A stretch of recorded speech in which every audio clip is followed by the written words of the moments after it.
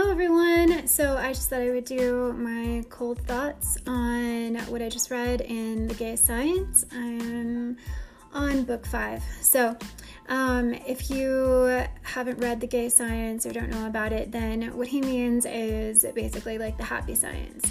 He thinks that he critiques science in a way, like he doesn't think that science should, or scientific thought should equate to, what is solid and stands for like truth with a capital T. He thinks science should always, he doesn't want science to be dogmatic or kind of fall into being a religion in itself, with, sort of this steadfast faith and conviction, even though conviction and passion have their places in science. He thinks that, we should always be humble because, and that makes sense, right? Because there's paradigm shifts all the time. What was true in science's day, sometimes 10, 20 years ago is, it changes, it evolves. And then he says that we should take that idea of this science. So in a way, the happy science kind of means like, let's not take ourselves too seriously, right? Let's be lighthearted and in a sense and passionate and, try to keep moving forward in a sense. So that's what he means. And so we should apply this, as I was saying before I interrupted myself, we should apply this to, everything. We should always have a scientific mindset, but the particular scientific mindset that includes a healthy dose of skepticism. We should apply that to, let's say, areas like morality, which Nietzsche really tries to argue that we need to look at morality not as something that is inherent or universal or that can be applied to everyone as a law, but it would serve us to question whatever the current morality is, cultural mores, and trace it historically. Look at the origins of the moral sort of system that most human beings in a particular culture or time, submit to. And because he feels as if, a lot of our ideas and our practices are constructed, so they're not natural or inherent. And I knew I was going to lose my train of thought. Okay, it'll come back to me probably. I mean, I think that is it. Yeah, so morality. I just had something else to say. We can do this in class too.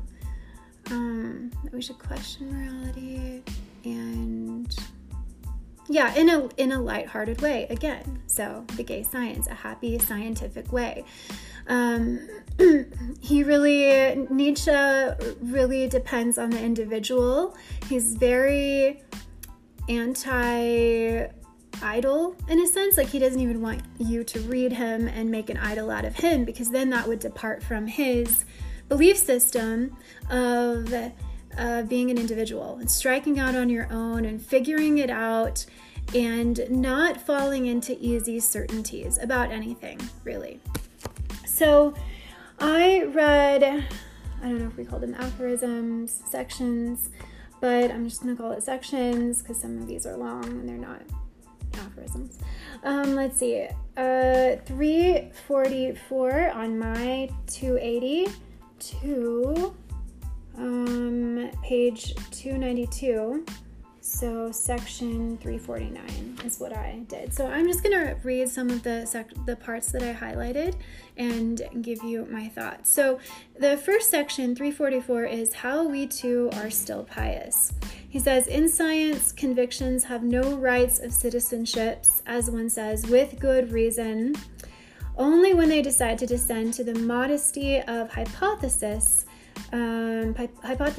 of a provisional experimental point of view of a regulative fiction, they may be granted admission and even a certain value in the realm of knowledge. So, for my students, if you're watching and listening, if you read the unassigned introduction from our philosophy textbook, it talks about how there's this one section that opens at saying some people would value philosophy less because really only scientific inquiry and the certainty that it brings is what's valid. We want to know, we want to be able to be certain as human beings, right?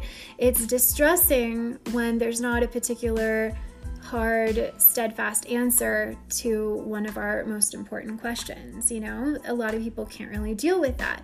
But Nietzsche would say falling into certain paths such as religion, so he is sort of, well, he is an atheist, a staunch atheist.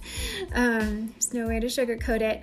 But falling into any sort of ready-made, comfortable kind of, blueprint of life, that he feels is just kind of like, I don't know, a weak way out. We should be, in a sense, he kind of aligns with, the existentialists and the absurdists who feel that, yes, it is absurd that human beings are meaning-seeking kind of beings. We want answers. Some of our most important questions, the universe is silent on. And Nietzsche says, all right, let's celebrate. That's fine, but we shouldn't deceive ourselves and lie to ourselves. And neither should we do this in science. So this really, section 344, I feel, is a good sort of explanation of his title. So he says science should always be under police supervision, under the police of mistrust. So therein lies Nietzsche's sort of thread of skepticism. He feels that there should always be a healthy dose of doubt. So he says a little later that we see, though, that, unfortunately, he doesn't say unfortunately, I'm just clarifying. Science also, well, hold on. Maybe I should read this first, reread it again. Okay, we see that science also rests on a faith. There simply is no science without presupposition. So is he critiquing here or is he explaining? I think that he's critiquing because he is critiquing the unconditional will to truth. I feel like in a sense he's kind of doing both a little bit. I think when I read this, I felt like he was doing both. He was critiquing and then kind of describing in a neutral sort of way. Again, so what that means is, on the one hand, he wants us to mistrust and kind of do away with dogmatic faith and belief. But then he talks about, earlier in the gay science, temporary habits. Like he never wants a habit to be eternal. He always wants to evolve. But habits for, a certain time, that's how we live. That's how, he's supportive of it. So I think he would be supportive of a kind of faith. It's kind of like, you can't really see Nietzsche as black and white. He's all about nuances. Like when he says that we shouldn't have certainty, he's not an extreme skepticist. He says we shouldn't have easy certainty. So there's always two sides of the coin, right? It's not that, because he says, again, in religion, you would read him, you might read him as being very anti-religious, and in a way he is. But he also says, in this section, so we'll probably get to it again, he also says that religions don't start out in weakness. Religions don't start out in insecurity. Religions start out in a very gay science way. Seeing a problem in the world and wanting to fix it, being passionate, doing exactly what Nietzsche is doing. Like Nietzsche, if you read Thus Spake Zarathustra, is it Thus Spoke Zarathustra? I never know. If you read that, it seems like this manifesto, this religious kind of like hyper, just, I don't know, religious manifesto. Like he's borrowing from religion. It sounds very much like he's modeling Jesus and being on the mountain and going out and trying to save the world, and the world's not really ready. But then also, adding his new, his own sort of prophecies and interpretations. But he thinks that following religion is weak because, again, you're not striking out on your own, Everyone needs to create their own religion in a sense. Maybe not religion exactly, but so, he wants people to think for themselves, and he wants people to struggle and have a lifelong struggle, which sounds like an existentialist to me, but I have this issue with kind of labeling probably too many philosophers as existentialists. But philosophies overlap, right? Okay, so, and in a lot of his works, and then the beginning of Daybreak, is it Daybreak? I don't know. I've read too many Nietzsche books at this point, and still yet not enough. He talks about how, why do we think that it's good to tell the truth or be honest or seek the truth? Because he also talks about, and I'm always getting ahead of myself, but it's also in the section that I read. He talks about how if there is divinity, if there is a divine being, the divine being isn't perfect. The divine being is filled with error. Error is perfect. This sort of deception is perfect. Because I think he sees deception, and again, it's a translation, right? I'm reading in English. I can't read in the German. So whatever, was translated as deception in my English version, has something about creativity and imagination and being able to strike forth, and this is how we grow and this is how we expand. So he's always trying to make us question what we take for granted and overturn, like we can use a metaphor from, the Christian scriptures, Jesus going through the marketplace and overturning the money changers of the marketplace because he was angry that, what they were doing to faith and spirituality. He was, did I say gay? He was upset with the status quo, basically. And so is Nietzsche, Nietzsche is, in a sense, he draws from Christianity just so much. He has a love-hate relationship with it, I think. So never put Nietzsche in a box that he is this. There's always nuance. So he says, all of that to say, on my 281, he asks, but why not deceive? Why not allow oneself to be deceived?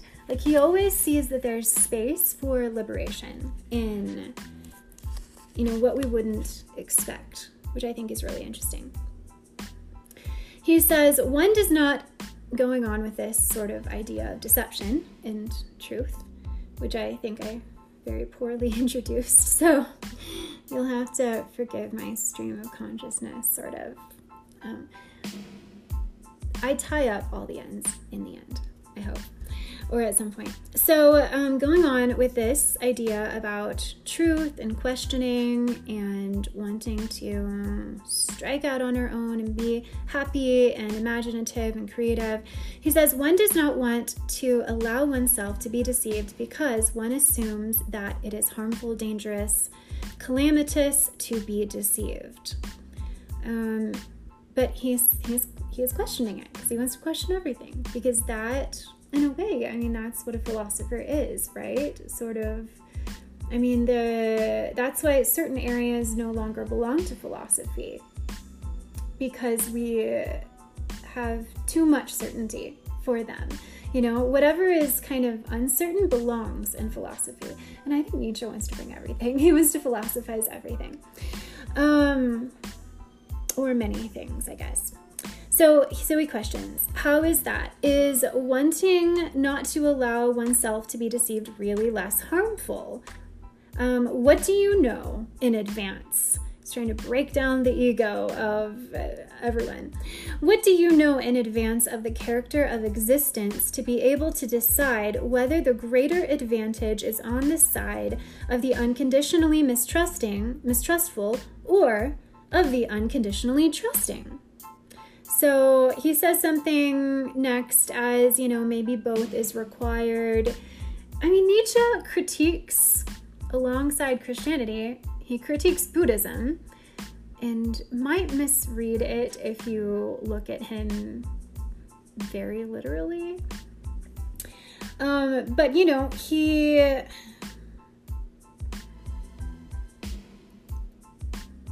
Oh, okay. But he also very much, he aligns with Christian thought and uses the rhetoric and just is amazed by its metaphors, and sees, use in them. He also aligns with Buddhism because he's talking about, in the next part, he's talking about the middle way, that we shouldn't be too extreme. And he says that... Okay, we'll get to it. He kind of reiterates this idea again later. He wants to incorporate everything, even as he kind of has a polemic, it seems like an intense polemic against certain paths. And I mean, he does, but then he kind of, in a sense, backtracks and, finds some use for some of it at the right time. And that's very much Buddhism, right?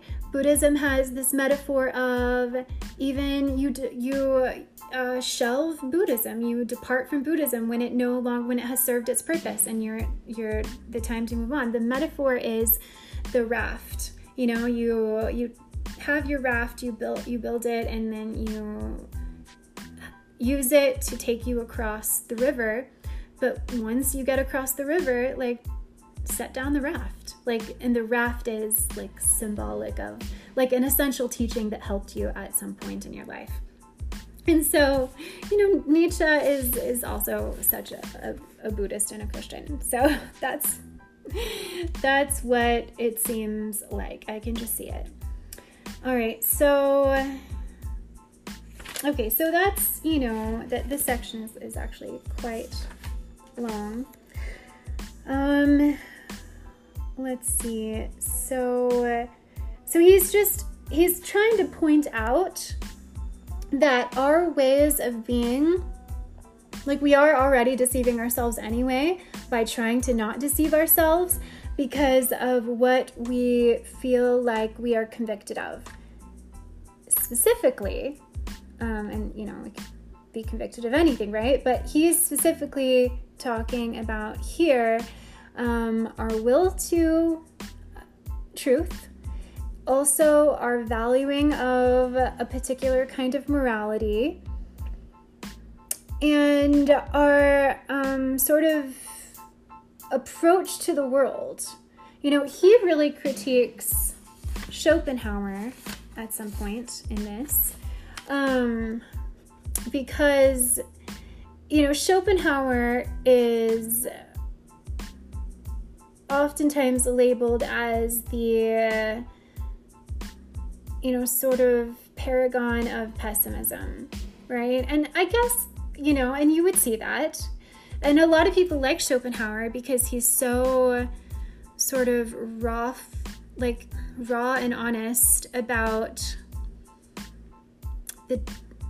how life can be disappointing and difficult, and so a lot of people are comforted by that because they read Schopenhauer and think, oh, finally someone said it. It's not just me, someone said it. But so Schopenhauer's idea is, or his sort of mindset or perspective is that human beings are not generally happy. If we're really honest, he says, human beings are not happy. And even if, and maybe, and so something is wrong with the world. There's a disconnect between the world and human beings. The world is not satisfying. Life is not, the human predicament is not satisfying. Life is not satisfying. But then he also, Schopenhauer says at some point that even if we were given a world that we think we would be happy in, we still would find something to be unhappy about. So Schopenhauer not only critiques like the life out there, he also critiques like human beings. So, but Nietzsche is all about laughing and being joyful and, you know, trying to be powerful. He doesn't like anything that's weak. And so he questions this. He questions the ego and the pride and the humanism in that perspective. You know, he says in this next part, and maybe also further on, that, you know, why do you think that as human beings, the world is supposed to be good for you? You know, I mean, because he says right here, so now I can finally get back to the text. Why have morality at all when life, nature, and history are not moral? No doubt those who are truthful in an audacious and ultimate sense, that is, presupposed by the faith in science, thus affirm another world. Like you are affirming, he says, with your sentiments and convicted ideas about either Schopenhauer's pessimism or an easy optimism, that the world is orderly, kind of looking at kind of a, you know, Francis Bacon mechanistic, positivistic approach to science, which says that, you know, we just have to keep working. We're going to find answers to everything. We're going to keep progressing and keep evolving and get to this sort of utopia of perfection, you know, in our knowledge, and then apply that knowledge. And so, you know, so Nietzsche kind of questions this and says that that's not really the world you're living in, you know, human beings. He says that life, nature, and history are not moral. And so, and he doesn't say this here, but he would probably, I mean, it's mysterious. Like he feels that. So he's going back and forth about how he talks about faith. And here is the quote about the divine. All right. So he says that, and also his admission, I think, at least, that he has some Christian elements to himself. He says, we godless anti-metaphysicians still take our fire too from the flame lit by a faith that is thousands of years old. So we can't, you know, we're rooted, again, Buddhism, we're the lotus rooted in the mud. We can't detach ourselves or we would, you know, die. So we would not exist. So we're rooted in the ancient, even Nietzsche. That Christian faith, which was also the faith of Plato, which, you know, anachronistically, right? Or no? Yes. I feel that let's just say this, I feel that there are some overlaps with Christianity borrowed a lot from Plato. Let's say that. Christianity is very Platonic. And so we see, like, looking through a lens of understanding Christianity, we see Plato, like when you read The Republic, he just has this idea, even though, you know, he lived in a polytheistic culture, and Plato and Socrates were polytheists in the sense that, I mean, maybe that's not exactly fair to say, because every place had their local god, you know, that there was the top god, but still, yes, polytheism. Still just very, you could see like Christian ideas, traditional Christian Protestant ideas of order and the eternal spirit, and kind of devaluing the body and in a sense the senses, and trying to tame this wild sort of, thinking about Plato's Chariot, trying to tame this sort of wild instinct, so that we can, be our enlightened higher selves in a sense. So anyway, that was a caveat that I probably need to explain a little more some other time when I'm talking about the Republic. But anyway, I just see it here, and he says it, and I love that. Okay, so that Christian faith, which was also the faith of Plato, that God is the truth, that truth is divine. But what if this should become more and more incredible? If nothing should prove to be divine any more unless it were error, blindness, the lie. If God himself should prove to be our most enduring lie. So, there's a couple of layers to that, right? That a true God would be someone truly sacred, would encompass error and encompass, what else does he says? Blindness and a lie. But then also, of course, he feels like religion is a lie. Not the instinct to religion from the creator of whatever religion he's talking about, but the sort of blind following of it is the lie. So in a sense, like, again, two sides of the coin, trying to uphold the value of the lie, but then also critiquing something as a lie. So very interesting. All right, I was just wondering if I should stop there. I have so much more. I just went through one section. That was just one section. Okay, I think I will stop there because, attention spans and everything. So, and that was 26 minutes. So yeah, so maybe I'll come back and do more today or another day. But just some interesting things, from at least one section that I've read. So I really like the gay science. I think it starts out with poems. It ends, I think, with a poem. So it just has everything in here. I can't remember, but if this is correct or not.